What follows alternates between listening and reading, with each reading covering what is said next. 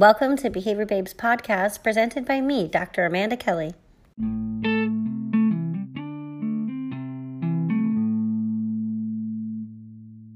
Aloha. Joining us today, we have Dr. Julia Fiebig. Hi, Julia. Are you there? Yes, thanks so much for having me. I'm so excited to have you on the show today, and I thought we would start by you giving an introduction of who you are to our listeners, if you don't mind. Yes, sure, of course. Well, let's see. I'm a behavior analyst, and it's always such a funny question of who you are, and so contextual. But I'm a behavior analyst. I teach in the behavior analysis program at Ball State University, and I've been doing work in behavior analysis for almost 20 years now, which feels crazy to say. And I'm a musician and a traveler, and, all of these things are influences. I've been doing quite a bit of work in sustainability and also working with different organizations to build better team processes. My history as a behavior analyst has ranged widely. I've had the privilege of working in education and special education in many different contexts over the years, and lots to say about that. Well, one of the things that I'm already thinking as you're starting to talk is, you're right. It's all contextual. Like what makes you you? And one of the things I had written down today in my notebook, be sure to ask Julia about her music, because I love learning that about you. Yeah. Well, I think that probably actually will make a very good segue into the topic of me and behavior analysis as well. So I can maybe tell that story. And I learned violin from age 5 on, and to not make that too long of a story, what that resulted in was that I ended up, for university, I got into the Eastman School of Music at the University of Rochester. And as these things sometimes go, it ended up not being a great financial decision for my parents. I went to high school in Miami, and so I landed at the University of Florida, which, changed my life in terms of what I ended up studying. So I was a music composition student there, and I'd started writing music probably in high school, and writing and recording music. And one of the things that came up over and over was a lot of language around how talented people were, how talented I was, how talented the other students who were studying alongside me were. And the thing that, as a late teenager at that point, I found very annoying was that all of those hours of practice didn't get talked about so much. And so somewhere in that, I got really interested in behavior. And, this was before Malcolm Gladwell's book where he wrote about 10,000 hours of practice and a couple other books in the same vein. And I looked up in the psychology department who worked on behavior change. And so I ended up emailing that guy. It happened to be Dr. Brian Iwata. And he emailed me back within a day or two and said, well, I have office hours. Why don't you come to those? We can talk about what you're interested in. And so I did. And he met with me for 30, 45 minutes, and it led to me taking my first behavior analysis class. I ended up taking every behavior analysis class I could get my hands on, and worked in Brian Iwata's lab and in Tim Vollmer's lab with his students as a data collector. I ended up in the Pigeon lab for a semester, TA'd for Hank Pennypacker, and took all the courses that he was teaching. And And then I remember, music was still at the forefront, but I'm pretty practical, and it didn't seem like a very practical choice at the time. And so I really went full-fledged into learning about behavior analysis. And from there, I've always loved reading. And so I would spend Sundays in the medical library, which was down the hill from the psychology department up at Shands Hospital. And I read JABA articles and behavior and social issues. I read everything I could. And then I would read, what I found in the references. And so that was it was serendipitous, the beginning of that. I think a lot of people gave me a lot of opportunities, and it really planted the seeds, I think, for some further interests. One of those being my interest in sustainability and just really expanding where behavior analysis is applied and really looking at bigger picture issues. I think that's something I gravitate to, and so that desire was there. I know we were chatting earlier about sustainability topics, and one of the really formative things I remember was this title for this 1990 JABA article by Lehman and Geller, "Where Have All the Flowers Gone?" which is, of course, also a part of a very famous song.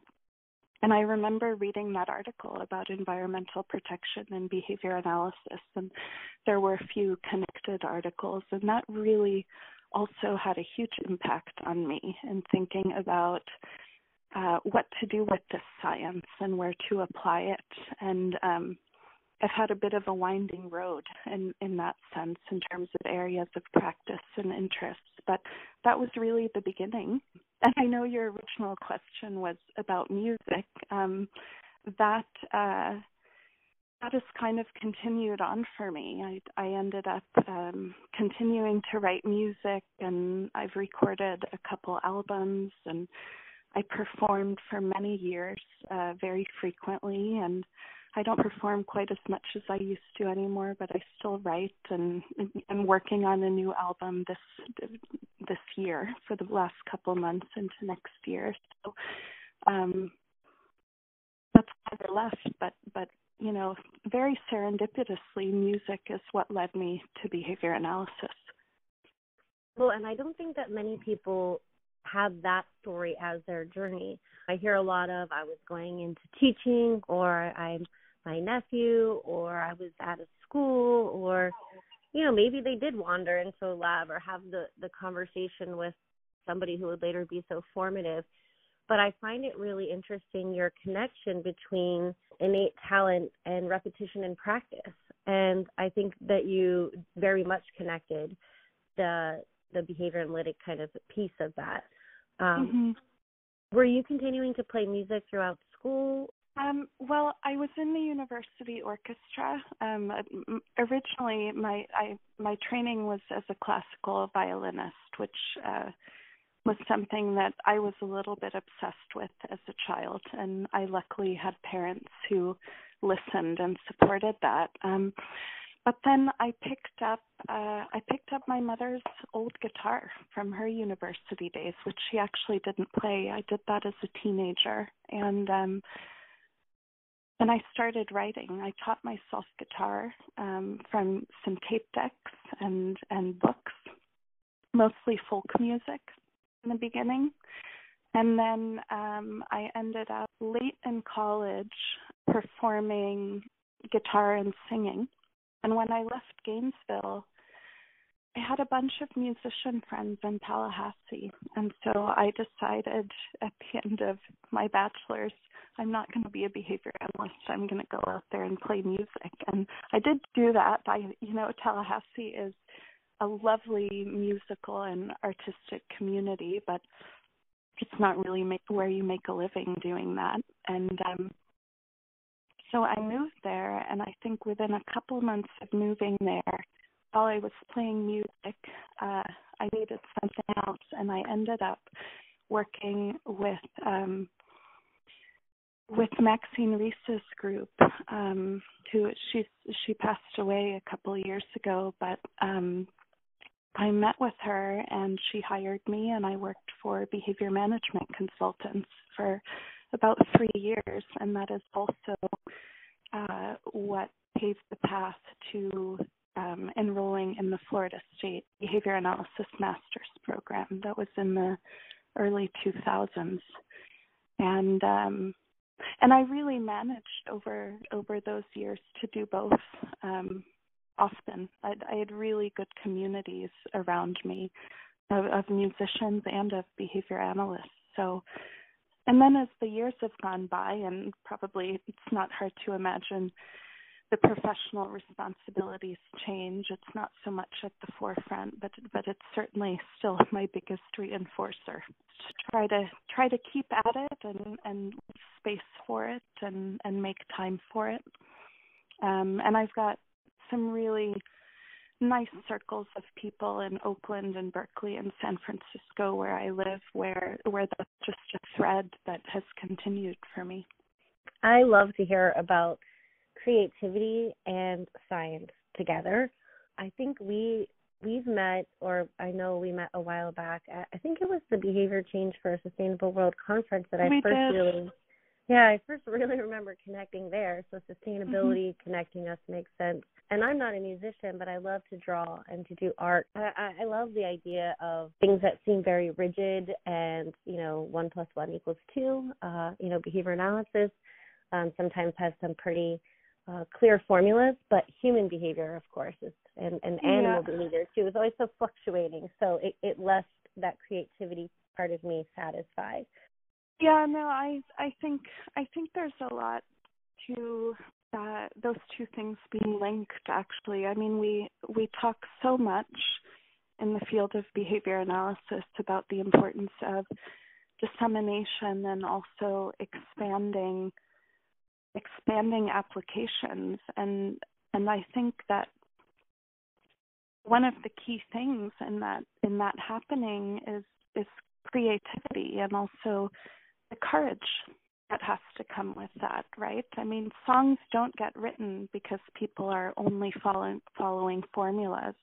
Beautiful art doesn't get painted because people are only following formulas. They have practiced and they have learned the science behind the art, so to speak. And I think the same thing is true in behavior analysis, in learning the science and learning the science not specific to one application, but learning the science so well and so fluently that then being able to flexibly apply it across environments, across topics, across other industries and other areas of application and interest.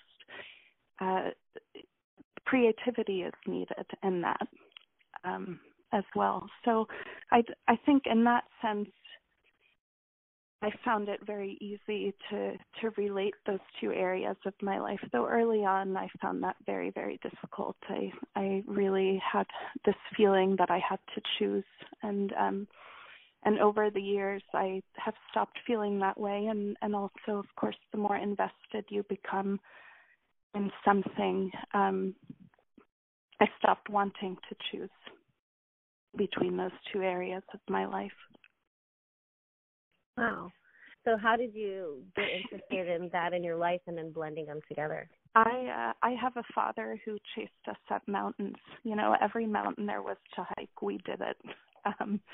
And just really a love of nature was just part of how I grew up. Those are the underpinnings of the interest, and then I think beyond that, one of the things that really, really appealed to me about behavior analysis was that I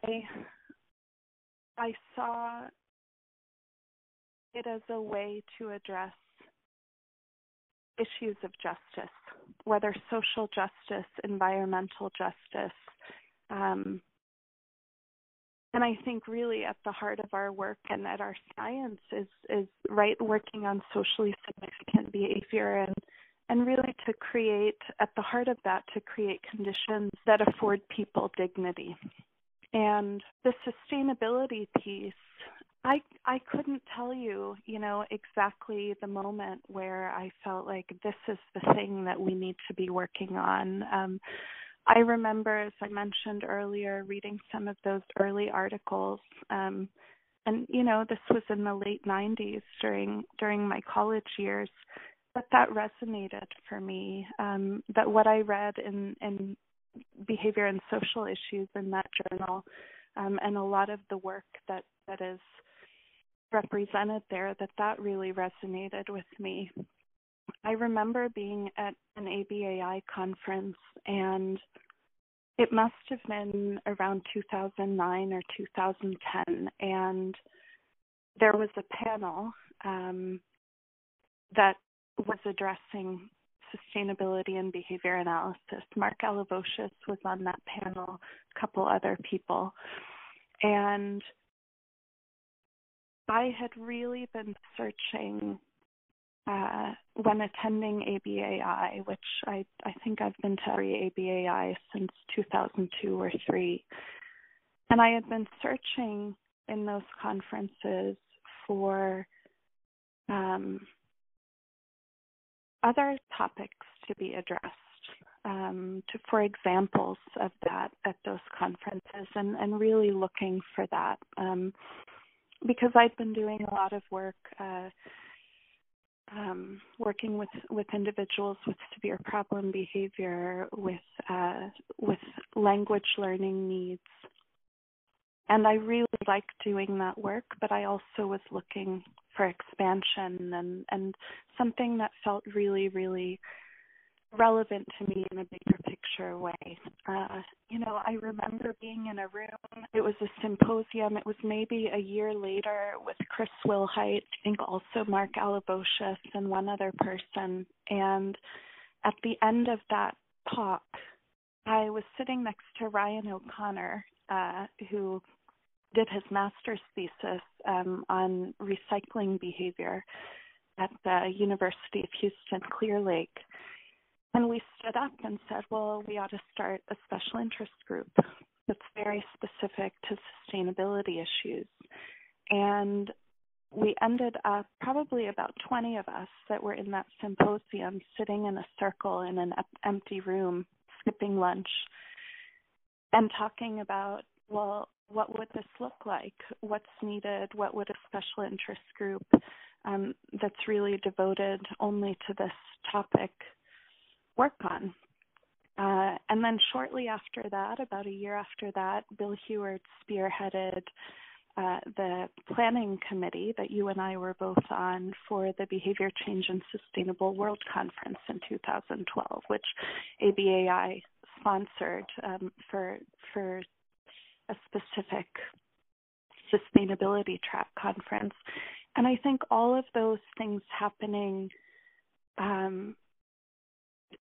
they just really solidified for me, this is what I want to be working on, right? And working on sustainability issues and climate change issues, it's not one specific thing. I mean, it's not news to anybody these days how complicated these issues are, how contextual they are based on, where you're living geographically, based on your socioeconomic status, and the access that you have or that you don't have to good food, to the resources to change your behavior, right, in terms of what kind of a consumer you are. And the list goes on and on and on. But I think all of those things happening so closely together in time, it gave me the push I needed also to say, I love behavior analysis and I identify it as a behavior analyst. I want to make large scale, big impact.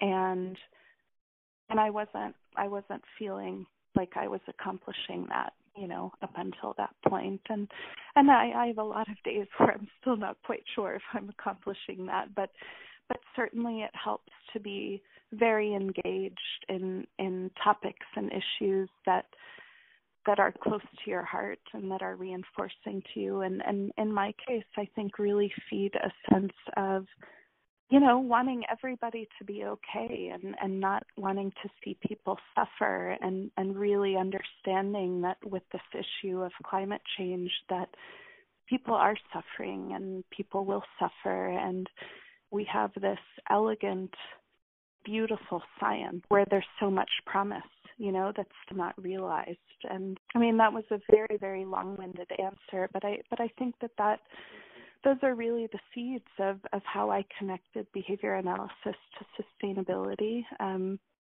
then I guess another really big piece is that this is also most people who are not close to me don't really know about this, but I've also been working with an organization for about 20 years that was founded, a volunteer organization, and we put together children's camps, summer camps and summer projects. And that organization was founded over 70 years ago in Europe following World War II with the idea that if you put children from different nationalities and different backgrounds together early on in their life in a very structured way, and you facilitate play and getting to know each other and having to live in a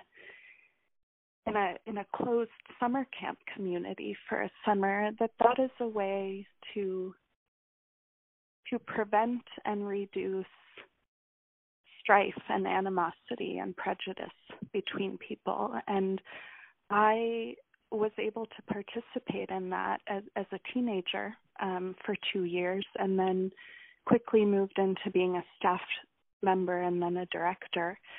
And so that's also been a continuous thread in my life, this idea of bringing people together and in spite of their different backgrounds to really facilitate a space where they can come together and create an equitable community and a joyful community. And one of the principles of that organization is also simple living and really looking at how you're engaging with the environment you're in, not just the social environment, but the physical environment that you're in. And so I think all of that serendipitously came together, or, certain things were just more salient stimuli for me as I encountered them because of those early experiences. When I hear you talk about your journey, I think about connections I'm making, but also I think lessons for others. A lot of what you did was show up, get involved, read, ask questions, meet people, communicate, share your ideas. I'm hearing and I'm thinking again about my own experiences. It was being on that planning committee that taught me this is something I could be looking at professionally, not just on a personal level, right? And I'm also, looking back at what the things that you've been saying, and it comes down to, for the students of behavior analysis who might be listening, to multiple exemplars, right? How do we program for generalization? How do we, really understand the science? I mean, you're talking about applications to sustainability, applications to children, typically functioning children, intellectual disabilities, music, and that ability helps you, I think, see ABA everywhere, potentially. Yes, yeah, for sure. And I mean, I think also a thing to add there, especially in thinking about newer behavior analysts, which I know you and I, from previous conversations, we both care about that deeply, right? The development of the field and teaching, and also maintaining just the integrity of the science and how it's applied. And I think listening back to myself, maybe some of that sounds a little too easy, but I think one of the key things that I still work on is being okay with being uncomfortable, right? None of this going out into the world and finding other ways to connect and apply behavior analysis is fairly comfortable. I remember at the Behavior Change and Sustainable World Conference in 2012, it was such a nice experience, the planning process, and then being at that conference and attending the different talks. And we had brought in Peter Karyeva from the Nature Conservancy, and then there were some people working at Ohio State on environmental issues that gave talks. And it was just a really nice mix of people who all cared about the same issue. And I decided that year, for the 2 years following, I really made it a priority to step out of going to as many behavior analysis conferences. And over the 2 years after that, I went to the Behavior, Energy, and Climate Change Conference, which I've been to almost every year since, and presented there and met wonderful people working in the energy field and working with NGOs, working in food waste and forestry. And I also went to the Environmental Education Conference, and what is it called? The North American Association for Environmental Education Conference. I also went to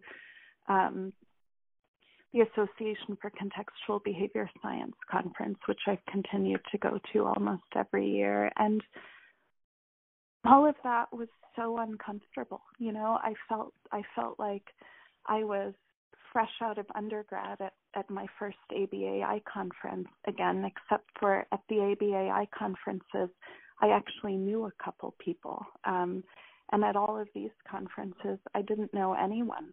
You know, I'm generally a pretty shy person. I have loads of coping mechanisms that you know, I think probably make me sound very at ease talking with people that I don't know yet. And it was really a push, you know, to, in spite of identifying this is the thing that I value, doing this work, and also understanding this topic, right? It's not just about understanding behavior analysis well. If there's an area you want to work in, I think you have the obligation to educate yourself about that area. It's not going to help to walk in and say, I can help because I understand how to change behavior. You have to understand how to change behavior in context of that environment. And for many of us in the field working in special education, working with individuals with autism, I don't think we would ever dream of walking into those situations and thinking that we would do a good job without knowing something about autism, without understanding child development. If you're working in schools without understanding something about special education law, et cetera, et cetera. And so I think that really, those 2 years after that Behavior Change for a Sustainable World Conference really were very life-changing for me, because I stepped out of the stream and you know, got really uncomfortable, and which has been pretty wonderful in the process. The people you meet and the things you learn, and it takes you to places that you could never have imagined. Yeah. I remember sitting in the lobby of Ohio State, I think, where the conference, Behavior Change Sustainable World Conference, was held, or in that area. And I was sitting with a friend of mine, Molly Benson, and yes.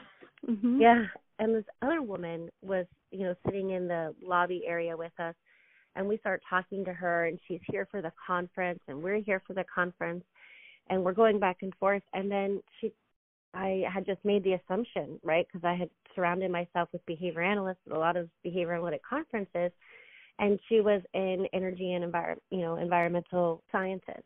And I'm glad she said that before my assumption was communicated, because then we spent I think we almost missed the next session. We spent so much time just learning and so curious and inquisitive, and it was inspiring, and I think really feeds into that creativity. One of the questions I have for you when you talk about going to these situations where you're learning, you're uncomfortable, but I imagine other people there don't really know what behavior analysis is, or maybe they do to some extent. How do you go about starting that conversation, and how do you go about explaining or introducing what you do, or where you, some of your roots, I guess, not what you do because you do so much, but. Yeah. I would say that I actually don't do a lot of explaining. I do a lot of listening and asking questions. So I really, maybe it sounds really mundane to say, but I do the same thing that I would do if I'm trying to figure out what's the root cause of the issue here, right? It's that curiosity of wanting to know the story. It's the same thing that we would do if we have to conduct a functional analysis, of a child's behavior. We have to find out the story first. We have to get the context. We have to find out what matters to them, what matters to their family, or what matters to their teacher. And so I think in those situations, the starting point is a curiosity around who are you and why are you here? What matters to you? What's your work in? Rather than taking an approach of announcing what my work is in and what I'm interested in, right? And I think I generally try to follow that principle because it also gives me an idea of, are there connecting points here? Is there a way that I can help? And what's my starting point, right? Because I'm not going to start waxing poetic about behavior analysis if that's not even a concept for someone. I'm going to choose a different starting point. It's a shaping process. So I think that's probably the biggest starting point. And also, it's just not that hard if you have shared interests. If I care enough to show up to a conference that has sustainability or climate change in the title, or even behavior in the title, and all these other people are showing up there too, we already have some shared ground. We already have some shared values. And so those conversations are really not that difficult if you put yourself in the context, in the right context. I think one of the other things that continues to be eye-opening has also happened along the way where, I've gone from just attendee to then also presenter over the years at these conferences. And that also really helps start a dialogue, and it gives the opportunity to share what is behavior analysis and why does it matter. I very recently, in November, gave a talk at the Behavior, Energy, and Climate Change Conference in Sacramento. And I gave a talk on how pro-social principles and organizational behavior management matter in the fight against climate change, that we have to be able to work well in teams, in our organizations and in our communities, whether that has to do with mitigation or it has to do with prevention. And one of the things that happened there was this wonderful dialogue, right, during the question and answer part of that talk, and then also having people come up and talk to me about these things, people who are working in, places like the Environmental Protection Agency, working for different NGOs, working for different governmental and private organizations and utility companies doing work in this area. And then we also gave a workshop as part of I have had the great privilege, and it's also a good deal of fun, of working on the Climate Change Task Force for the Coalition of Behavior Science Organizations, which includes ABAI and ACBS and a handful of other organizations. And we gave a 3-hour workshop at the SPEC conference, and the workshop was focused around teaching research design, so getting away from randomized control trials and we focus specifically on multiple baseline designs. And then we're able to have dialogue and brainstorm with people that attended. How in your organization could you apply this? And what are the outcomes you're going for? And then let's really parse out how to define the target behaviors that need to be addressed first, or the systems that need to be put in place. And nobody in that room had ever heard of a multiple baseline design, but these are well-versed, sharp people who are committed to making big changes in this area. And I think it was eye-opening for everyone in the room, us as presenters, right, and facilitators, and also for the workshop attendees, just about what we can offer each other. And the starting point is always having the commitment to those same values, to act in the interest of those values. And so I think for me, that starting that conversation, which with your original question, was showing up to the places where people want to have those conversations, rather than hoping that they'll come to me. Well, I can tell you that my waitress at the restaurant doesn't always want to have the conversation, and nor does just the person standing next to me at the bus stop. I think that you're very much astute into saying, like, go to a place where the gathering is already occurring and be a part of that environment. That's, I think. Yeah. I mean, it's a little simplified. You did it much more elegantly. But I think you've also done a really nice job, Julia, of sharing with me and with listeners about what that could look like. And it doesn't seem like a linear path, which is kind of nice and comforting and relatable. I sort of bounce all over and kind of... Yeah, for sure. Keep yourself in that core. Yeah, absolutely. I mean, that's an understatement, I think. Oh, yeah. Well, I want to thank you for sharing, everything you've shared so far, and you've mentioned some articles and some conferences. I'm wondering if you could maybe highlight some of your favorites or some resources for others who might be listening. Yes. So I mentioned the Behavior and Social Issues Journal, which I think is one of my favorite journals when it comes to behavior analysis and behavior science. And so if listeners are not familiar with that, I would really recommend getting familiar with the work documented there. I also mentioned the Behavior, Energy, and Climate Change Conference, which if you go to BECC.org, you'll learn all about that conference. It happens once a year and alternates between Sacramento and the Washington, D.C. area. I'm trying to think. I also mentioned the North American Association for Environmental Education. That is a conference that I went to twice.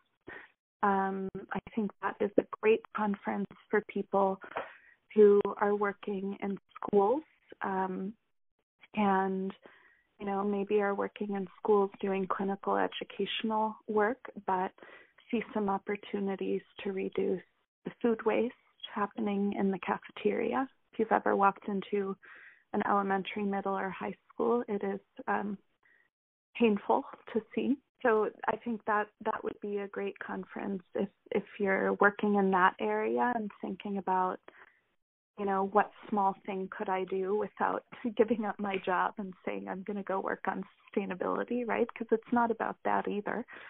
And I don't have the website for that, but I think if you Google that, it'll pop right up. And let's see, I also mentioned the Association for Contextual Behavior Science Conference, which I believe that's contextualscience.org. I might be getting that wrong off the top of my head. I've also found that conference to be really helpful, informative.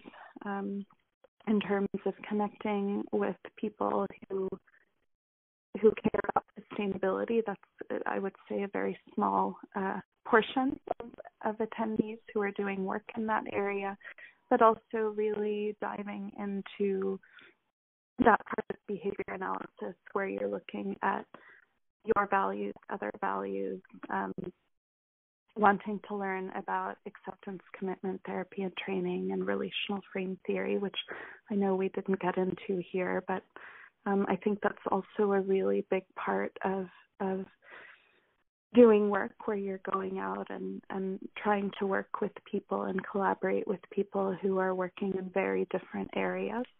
I think that's the sum of what I've mentioned in terms of helpful links. I will take it upon myself to add those links or make sure that people can access those links.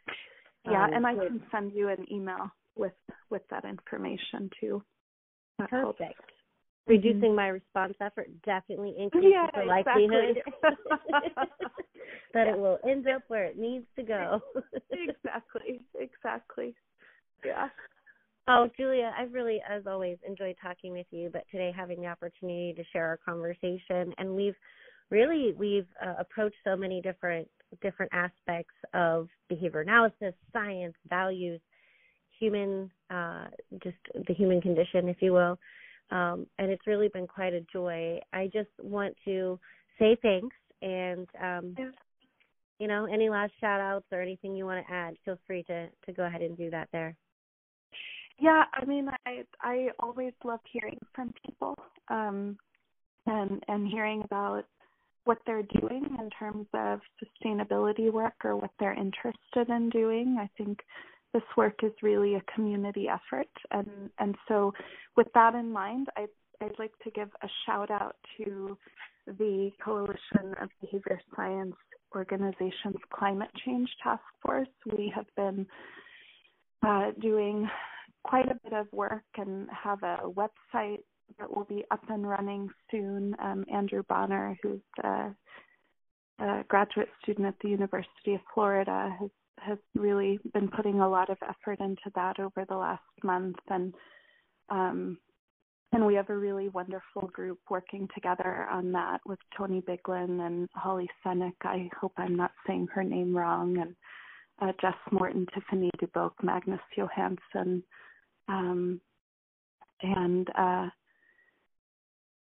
so if you're interested in this work, look out for those things on the ABAI website and on the ACBS website. There are special interest groups in ABAI interested in doing work in this area. There's the BASSIG, which I'm looking for someone to help me get a new website up and running. So any of you listeners out here, email me at jhfiebig, which is jhfiebig @gmail.com. I'd love help with that. And then there's also really wonderful work being done by the Behaviorists for Social Responsibility Special Interest Group as well. And I would encourage people to look up all of those things and reach out. I mean, I think we have to band together as a community and really mobilize our resources and our efforts to make an impact in the area of climate change as behavior analysts. Yeah, I think, we all owe it to ourselves and each other. And you've helped us figure out ways in which it sounds and seems doable to start. I mean, listening is hard for some of us, but it's an easy place to start. Getting involved and listening to others and learning seems to be pretty consistent with, I think all behavior analysts have this thirst for learning, or I don't know, we would have made it this far. Thank you again, Julia. I really appreciate it. Thank you so much, Amanda. It's always a pleasure talking to you, and I really appreciate the opportunity to share some of these things. Always nice to be able to talk about the things you care about. So thank you. Of course. And I'll upload all the information that Dr. Fiebig has mentioned for us today. And if you're interested in checking that out, you can do so at www.behaviorbabe.com.